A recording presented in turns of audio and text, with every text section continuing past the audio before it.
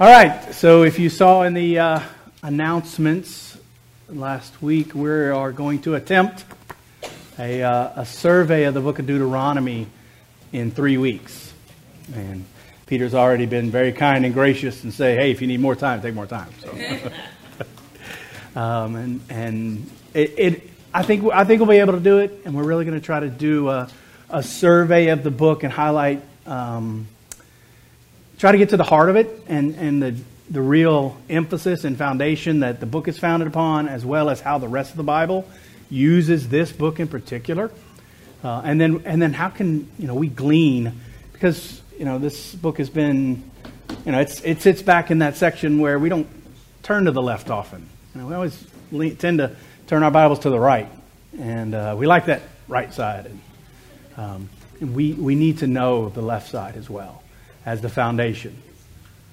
Left side of your Bible, it's the First Testament and then the Second Testament. Can you hear me? Or it's too low? It's too low? It's going up and down? Fluctuating? It needs a little louder? I pulled the mic around, so that should help it a little bit. Is that better? I can talk louder, but I hear it's pretty hot behind me and it's picking up from the speaker, so I'm trying to control it. Anyway, let's pray and get started.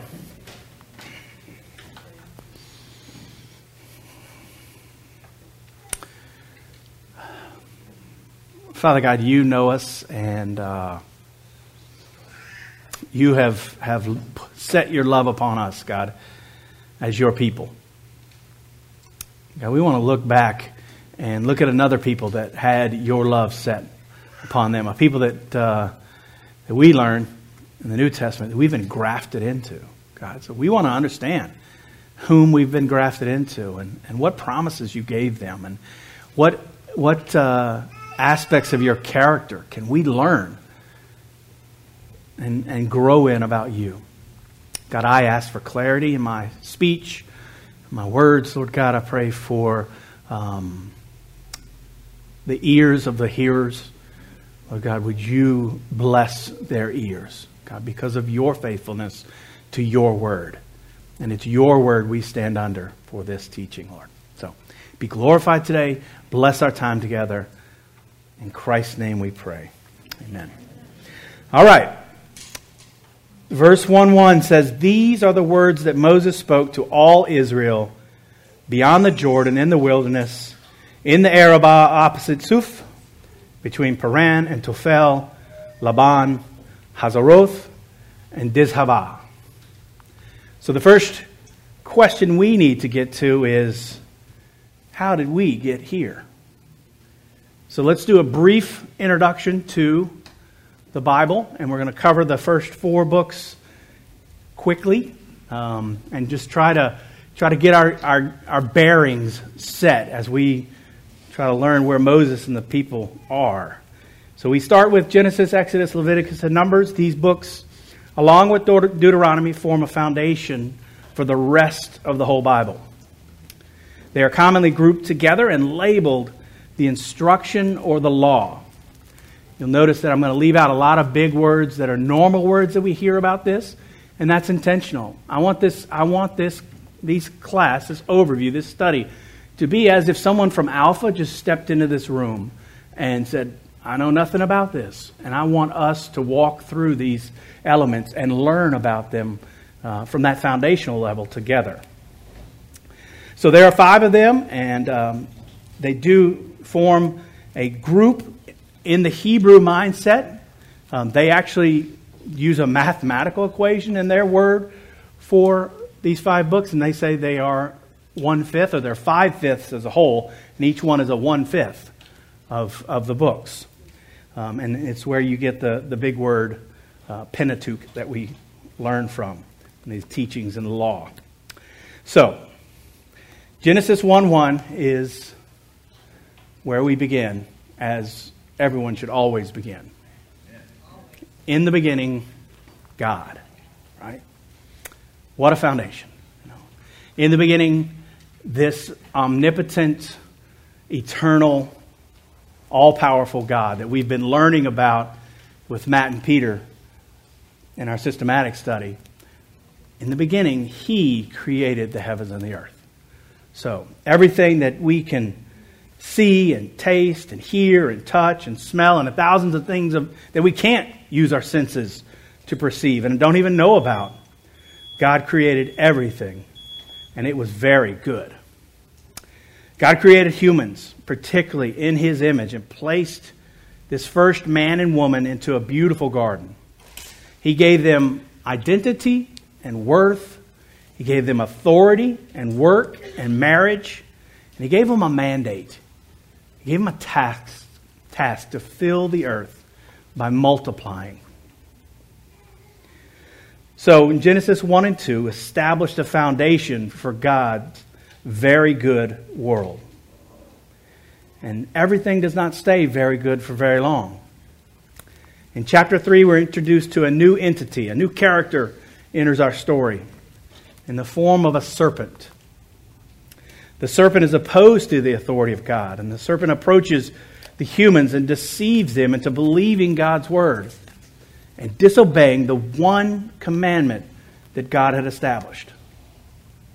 And the humans rebelled against God and chose to trust in what they could see and what they desire rather than trusting God's words and letting Him make that decision. This act of rebellion plunged all of creation into death and futility. So God goes on and He declares curses upon the serpent and the humans. But in the curses, He also makes a promise. He would rescue humanity. One of their own descendants would be the one who would rescue them. God would put enmity, strife, and hatred between the woman's descendants and the serpent's descendants. And one day, there would be one who would crush the serpent's head, even though that one would have his heel bruised. And it sets up a paradigm. It sets up a pattern that victory often comes through suffering. And the Bible declares that over and over again. So the book of Genesis goes on to narrate the story of God's rescue. Where will this one come from? How will he show up? And everyone's looking for him at first. God's promises come to life as God chooses a specific man named Abram to be His promised partner. Abram, right? All the people in the world, a moon-worshipping, wandering Aramean out of the land of Ur of the Chaldees. God tells Abram, leave your home and your family, go into the land that I am going to take you to, and be my promise keeper. And Abraham agrees and trusts God. So at the age of 75, he leaves his father's house with his wife, one nephew, and a few servants. But you notice what's missing. There's no child. The promise was going to come from one of the descendants. Where's the child? And once in the land God promised Abraham, Once in the land, God promised that He would make Abraham into a great nation of millions of descendants. And that God would give his descendants this land. And that God would bless Abram and make him a blessing. And that in Abram all the families of the earth shall be blessed. And Abram believed God. God changes Abram's name to Abraham and gives him a son at the age of 100. And Abraham names him Isaac. Through that son, the promises would carry on. For Abraham himself was not the promised one.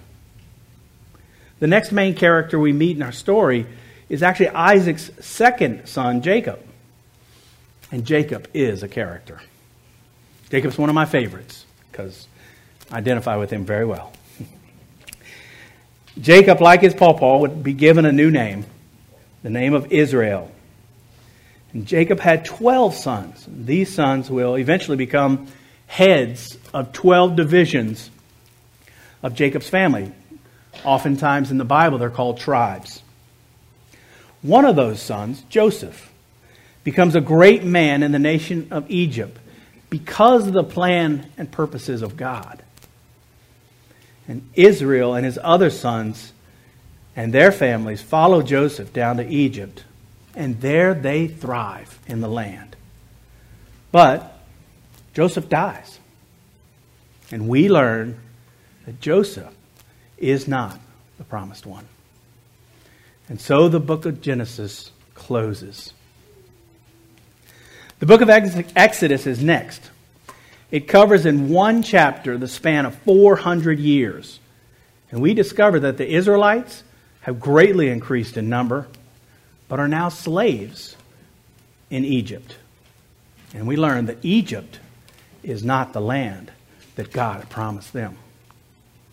In chapter 2, we're introduced to Moses, an Israelite infant who, according to the purpose and plan of God, is rescued from death by the daughter of the ruler of Egypt.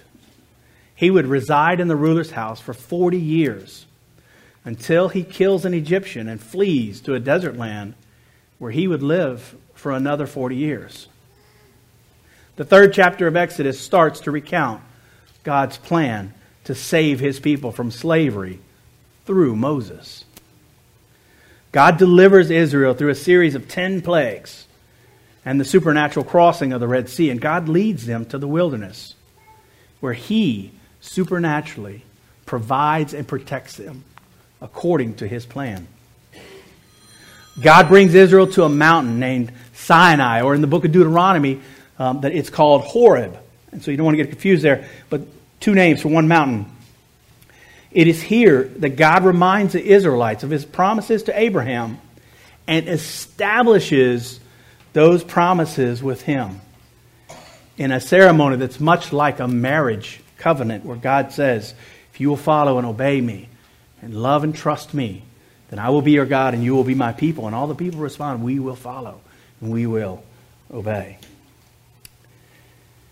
He makes a new promise to Moses and the Israelites, and he will be their God and they will be his people. It is here that God gives them the 10 Commandments. Perhaps you saw the movie. These commandments are the right action for God's people based upon the character of God. Along with the 10 Commandments, God gives Moses the instructions to build the tent where Israel will worship God and keep the holy objects that God instructs them to build. He will be their God and they will be his people. The next book, the book of Leviticus, answers the question, how can a holy God live amid any people, less these people, who have proven by their unrighteousness and their rebellion already that they're worthy of being destroyed. But for the intercession of Moses, they're not. So God establishes a set of practices for the covering over of their sins by the blood sacrifices of animals. He also establishes a rhythm to their lives by specifying food regulations and setting up yearly festivals that shall be observed by the Israelites. And he will be their God in this way, and they will be his people. The book of Numbers is next. And in the book of Numbers, we have the recordings of the people finally moving towards the promised land away from Mount Horeb. And they are told that it's in the second year that they've been at Mount Horeb for a year. And in the second year, they're told to leave and go towards the promised land. And they end up in the wilderness of Kadesh Barnea, which is kind of the southeast of the land of Israel as you know it today, right there on the edge of the promised land. And they send out spies. They send out 12 spies to go and survey the land. Tell us, is it good? Is it good for farming, for shepherding? Are there people there? Are they walled cities? Are they strong people, big people? What kind of people are they? And are they short people? Hey, baby. And so God allows the spies to go in, and the spies return with two different reports. The first report is very similar between both of them. Yes, the land is good. Plenty. They even bring back, grapes that have to be carried between two men. The bunch is so big. They said it's a rich, rich land. But they then separate, and 10 of the spies tell of the negative side of the land. The people are too big. The people are too strong. Their cities, their walls are too massive. There's no way we can defeat this people. And their hearts melted before the people. But there were two that went, Joshua and Caleb, said, no way. If God is for us, they didn't deny what the other 10 said, but they say, if God is for us, we're going to take it. It'll be our land. Let's go. But the people persisted and rebelled. And God became angry with them and Moses because of this. And he sends them back into the wilderness to wander for 40 years until this generation, the older generation, dies out, except for Joshua and Caleb. They will be the only two from the generation that will be allowed to go back into the promised land. So there's many important stories in the book of Numbers we learn about. There's constant rebellions over and over again, complaining because the people are continuing the pattern that we saw in the garden of living by their eyes and living by their desires. Over and over again, they will not choose to trust God. It gets so bad and so infectious that even Moses himself is sinful. And instead of obeying the word of God, he chooses to act in a way that God commanded him not to. And because of that act, he will not be allowed to go into the promised land. So, that brings us back to the book of Deuteronomy, where God's people once again camp on the edge of the promised land. This time they're opposite Jericho. So let me read a few verses from chapter 1 and set the scene for us as a means of introduction. Deuteronomy chapter 1, verses 1 through 3, and then verse 8. These are the words that Moses spoke to all Israel beyond the Jordan in the wilderness. In the Arabah opposite Suf, between Paran and Tophel, Laban, Hazeroth, and Dizahaba. It is 11 days' journey from Horeb by the way of Mount Seir to Kadesh Barnea. In the 40th year, on the first day of the 11th month, Moses spoke to the people of Israel according to all that the Lord had given him in commandment to them. Verse 8.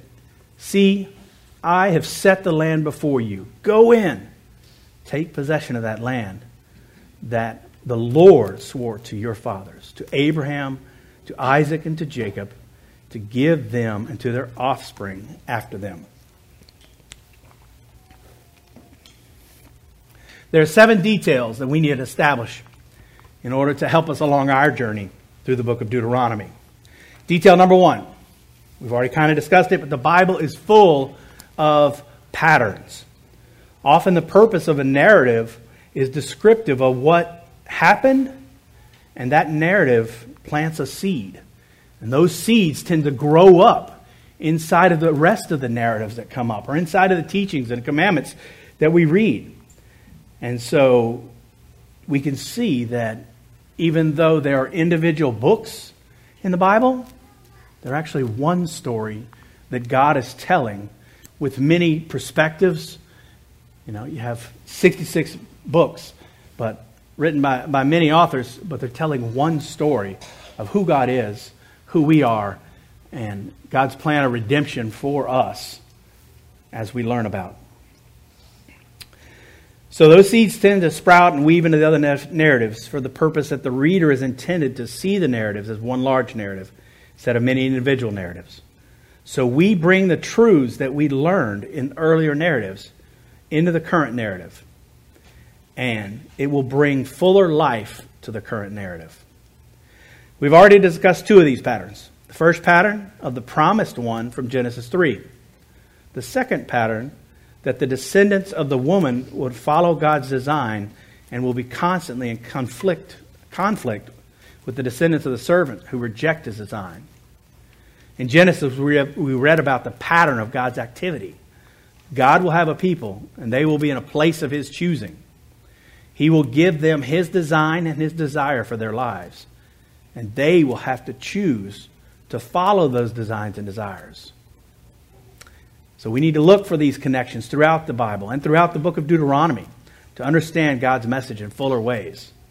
There are tons of patterns that are woven into the book of Deuteronomy, and it's incumbent upon us to draw them out as we study this book. The second detail we need to assist us on our journey is found in Deuteronomy 1:1. These are the words that Moses spoke to all Israel beyond the Jordan in the wilderness. In other words, there's a special emphasis given here to the style of Moses speaking to the people. Moses is preaching to the people of Israel. There's a sermonic tone to his words. Now, I picture Moses at the age of 120. He knows that these are his last days, that these are his last words, and this is the last time he will get to instruct this people. And he wants them to treasure God when they are in the land. This is the establishment of School of the Word. I don't know if you knew that. There it is. Of course, this would be right before Moses brought on a young protege named Peter Davison to help him co-teach. Close proximity in there. But Moses wants to prepare them for the conquest of the Promised Land and to know how to act once they're in the Promised Land and to understand what will happen if and when they fail to live inside the promises of God while living in the Promised Land. And we'll get up to all of that in due time. Number 3, let's think about the long name, Deuteronomy. It comes from the Greek and then the Latin, and it's composed of 2 words, deutero, meaning second, and nomos, meaning law. So therefore, second law. The title is important for a few reasons and is appropriate in that in chapter 5, there's almost a verbatim retelling of the 10 Commandments. So you have a second reading of that law from Exodus 20. And there are many repetitions of laws that have been written in other places in the first 4 books. And then the last importance would be that in Deuteronomy 17:18, we learn that when you are setting up a king, one of the things that the king is supposed to do, actually the thing that the king is supposed to do, is make a copy of this law by his hand from the text that the the Levitical priesthood would give him from the scroll that will be beside the ark, which we'll learn that. So the king is supposed to make his own copy. And this understanding of the name is present challenges for us too, because many of us think of the word law and we can dismiss it and say, well, that's not for us. We're not under law, we're under grace. So we often look over the First or Old Testament. I prefer to call them First and Second Testaments instead of Old and New. Except for the books of Psalms and Proverbs. Those are good. Those are helpful. They contain the poetry and our coffee mug sayings. So they can stick around. And then Genesis is okay as well. It's got a bunch of good stories in it, and a lot of controversies come out of Genesis. We'll read Genesis. But the rest of the First Testament is either skipped over or, even worse, mindlessly read. Read without intention and read without looking for God and His promises.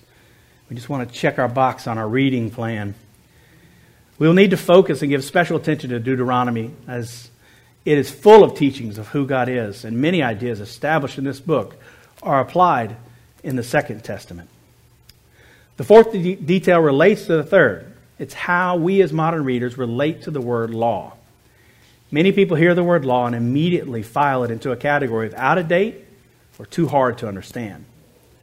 These instructions are both structured by their context and filled with purpose for their original audience. That does not mean that they are irrelevant to us.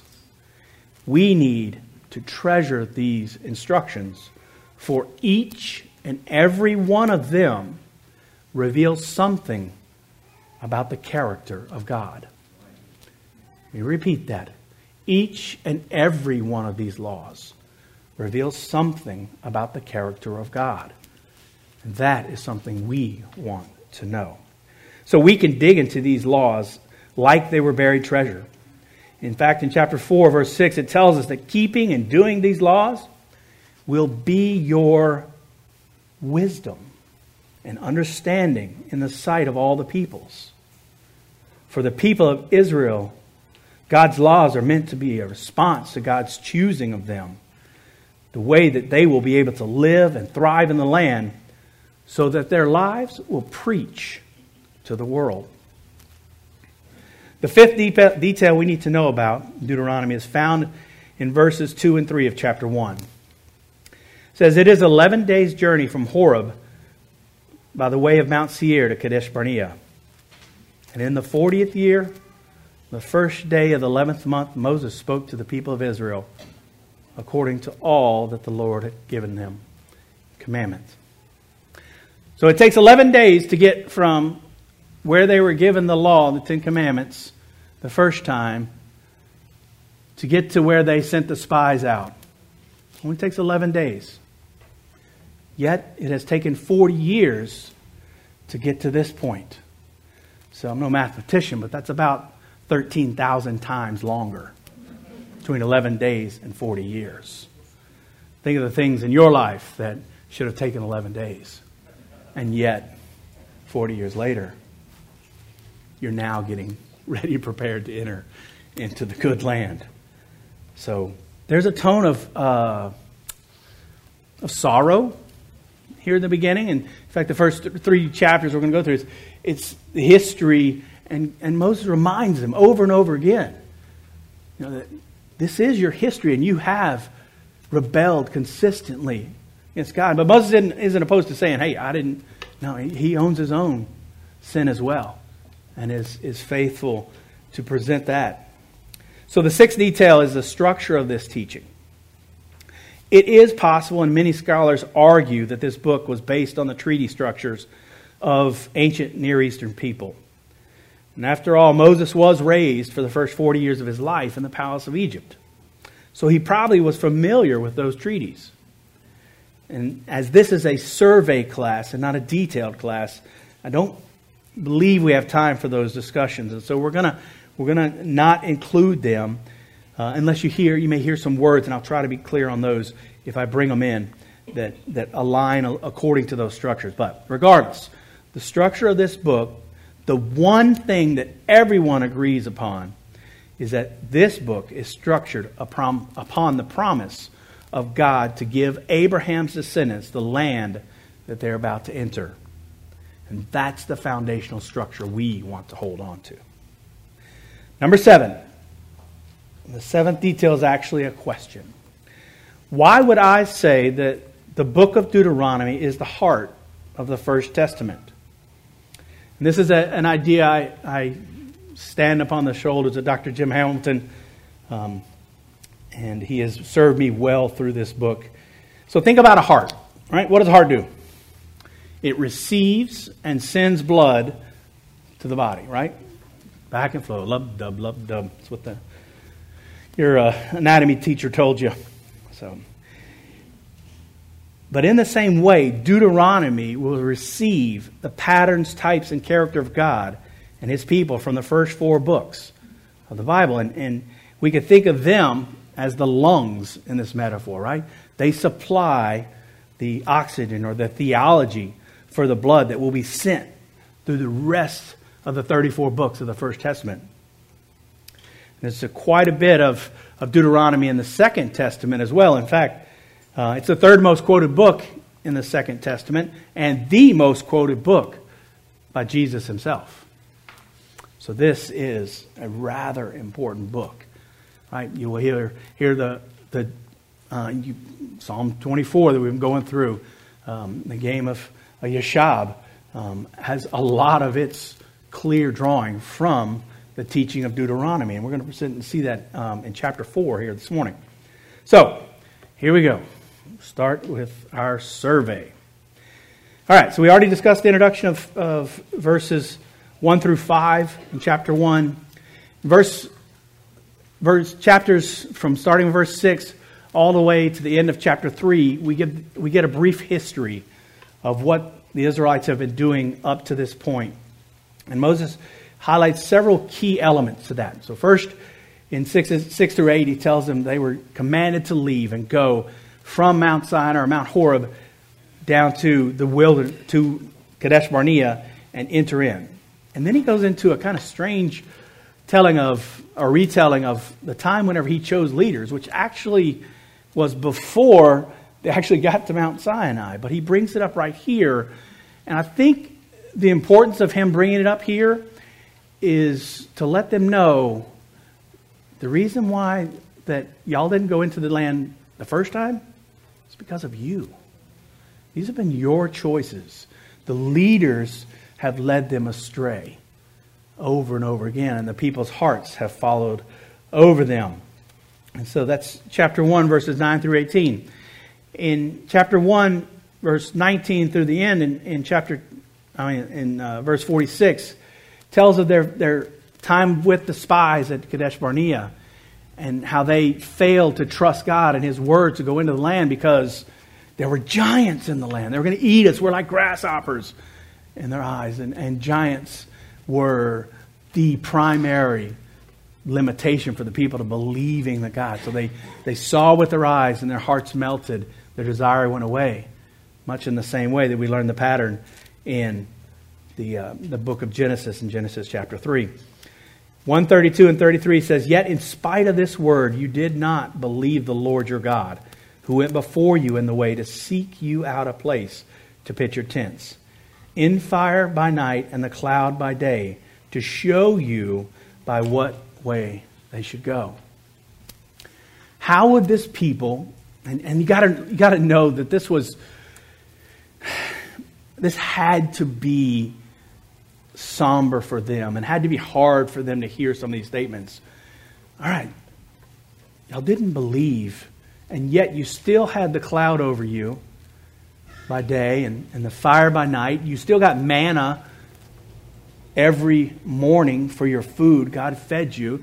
There was water. He cared for you. How could you not believe that this God, who's done all these things, you saw the Red Sea, you saw the plagues in Egypt, and how could you believe that God couldn't drive out these people? And so they would have to hear that, and they would say, yeah, that's us. And so they failed to enter the land. So in chapter 2, we come back to the ending of their wanderings, and most of the people from the first generation of Israelites have passed on, and we get their trek back towards where they are right now. And it's the history of their return. And we learn about two major victories for this generation in the defeat of King Sihon and King Og.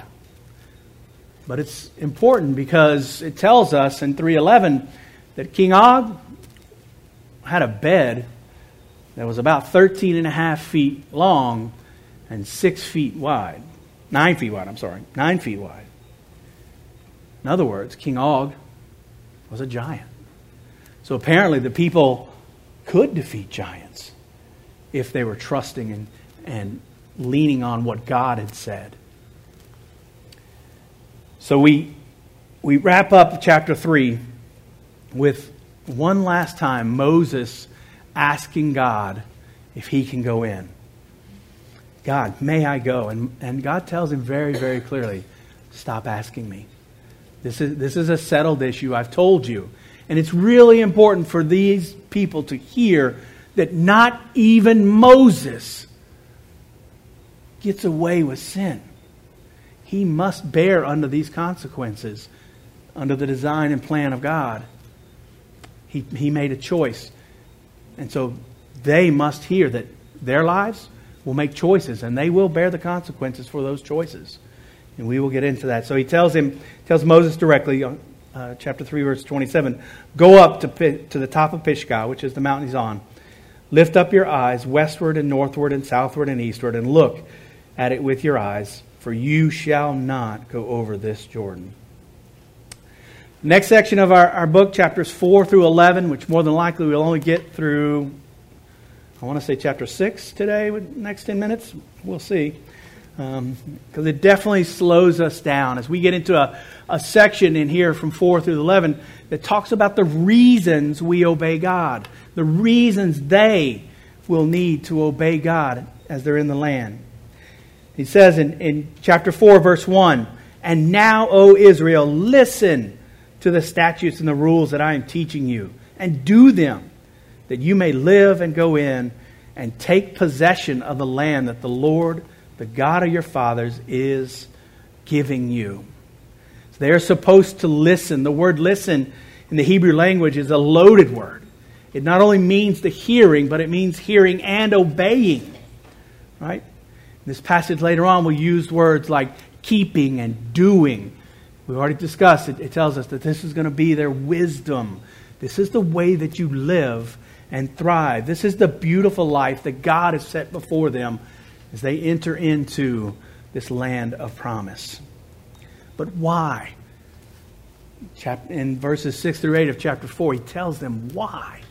He gives them the why, and he says, "Keep them and do them, for they will be your wisdom and your understanding in the sight of the peoples, who when they hear all these statutes will say, 'Surely this great nation is a wise and understanding people.' For what great nation is there that has a God so near to it as the Lord our God is to us, whenever we call upon Him? And what great nation is there that has statutes and rules so righteous as all this law that I set before you today?" In other words, the reason why we go in, or one of the reasons, primary reason, is that we get to relate to God and have God as our God. The second reason is that the people are watching. And they will see the greatness of God. You remember the blessing of Abraham? The last half of the blessing is that, "And in you all the nations of the world will be blessed." You live according to faith, and the nations will be blessed around you.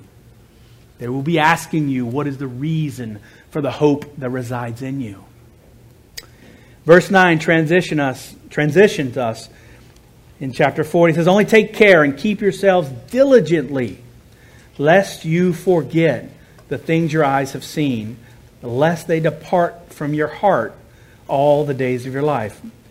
Make them known to your children and your children's children." Verse 9 establishes a principle of the heart, which we're going to get into and discuss as chapters starting here in chapter 4 and all the way through chapter 11. This issue of the heart comes back again and again. You must remember, in Hebrew, there is no word for the mind. No word for mind in Hebrew. The word they had was heart. It meant your whole being. The things you thought, the things you had affections for, that was who you were, right? And so we get this principle of a mind that we are supposed to be diligently keeping and taking watch over our souls. In chapter 4, verses 10 through 24, he takes us back to Horeb in preparation of what he's going to do in chapter 5 in retelling of the Ten Commandments. And he lets them know, because he over and over again, he keeps highlighting, have no idols. Don't do idols. This is what it looks like to have idols. Steer away from it. Stay far away from it. Because idolatry will be the constant problem that plagues the people of Israel. Guess what our constant problem is?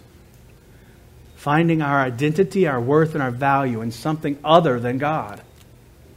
And that's idolatry. We long to see our identity, value, and worth in things other than God. Verses 23 through 31 of chapter 4 have these if-when statements. I know you computer programmers said, no, you were meant to write then. No, if-when. Moses starts out by telling them, if you get into the land and you start having idols and start going according to your way, that these things are going to happen to you. And then he transitions and it loses its if statement and becomes a prophecy, a when statement. You are going to do this. It will be what you do. And he carries it through, and in verse 29, he transitions and he says, But from there, because he told them that your idolatry is going to have you driven away from the land. You're going to be scattered, and they will be, right? We get into the end of the book of Kings, and the people are scattered. They're gone from the land because of their sin. But from there you will seek the Lord your God, and you will find him. If you search after him with all your heart, with all your soul, and when you're in tribulation and all these things come upon you in the latter days, you will return to the Lord your God and obey his voice. For the Lord your God is merciful God. He will not leave you or destroy you or forget the covenant with your fathers that he swore to them. You hear Ezekiel pick up his passage and say he's going to give them, take out their heart of stone and give them a heart of flesh. This is what God will do for his people, even if they abandon him.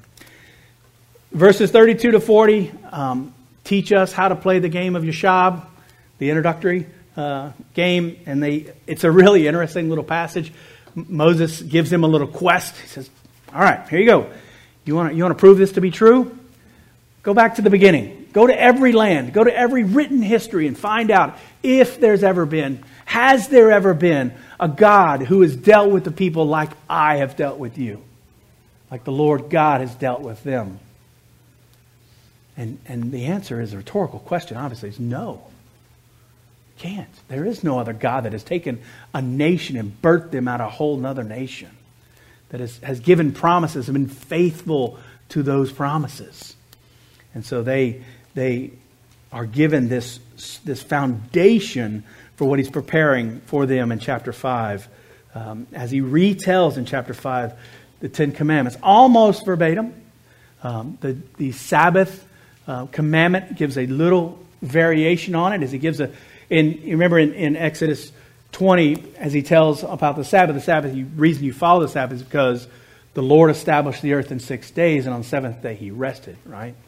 Well, in chapter 5, verse 15, we learn, you shall remember, and he's talking about the Sabbath, you shall remember that you were a slave in the land of Egypt. And the Lord your God brought you out from there with a mighty hand and an outstretched arm. Therefore, the Lord your God commanded you to keep the Sabbath day. In other words, your slaves don't work like a slave. There's an importance. There's a rhythm to your life that declares something about God. It is why you're here today. There's a rhythm to your life that declares your love and passion for God. In chapter 6, we hear the foundational words for the people of Israel. This is where we hear the Shema, the words that mean for Israel to hear, and it becomes the coffee mug slogan for them, for the rest, even up to today. These words, and he goes in, and I'm going to start in verse 1. I didn't write verse 1 in here, so I'm going to pick it up.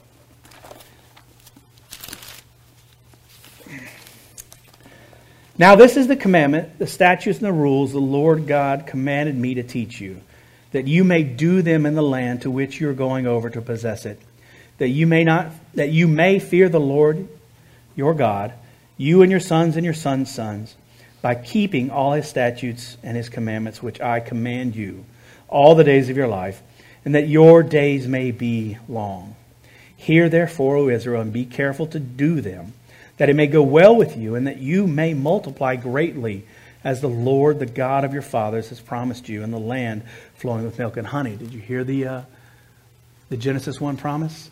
That you may multiply greatly. Once again, patterns we need to pick up on and hear. Here we go, verse 4. Hear, O Israel, the Lord our God, the Lord is one. That is the doctrinal foundation for the nation of Israel. That one truth every one of them knows. And it is a foundational truth for us as well. Please note that the word one there is the same word that Moses writes when he writes in Genesis chapter 2 that he brings the man and the woman together and they become one flesh. So the idea is not that it has to be a singularity of one, but they become a unity in the one. And it's this same word used here. You shall love the Lord your God with all your heart, with all your soul, with all your might. And these words that I command you today shall be on your heart.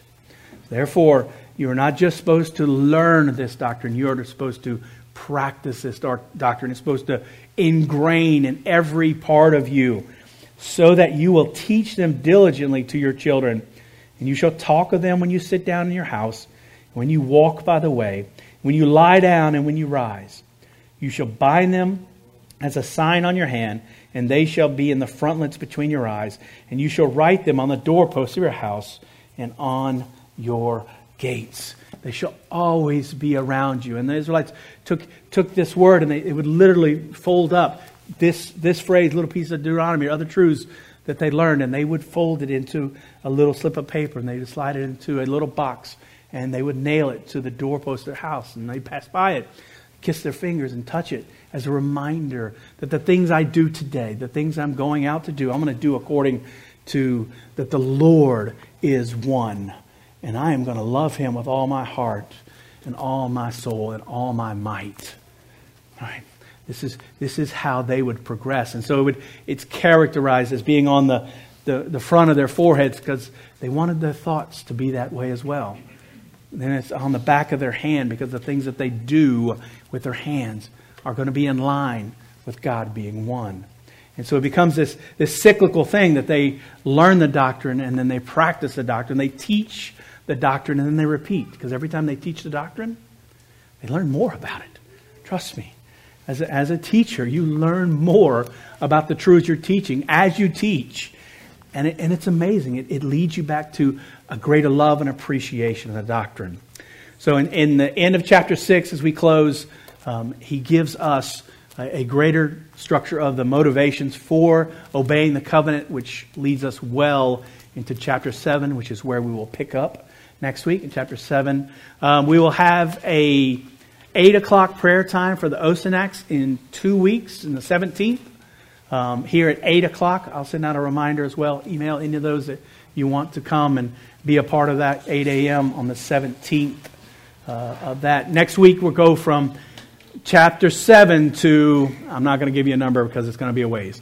But we might get to 26. I don't know. Maybe that big of a chunk. But I know 7 through 11. And then we'll try to get into the laws themselves.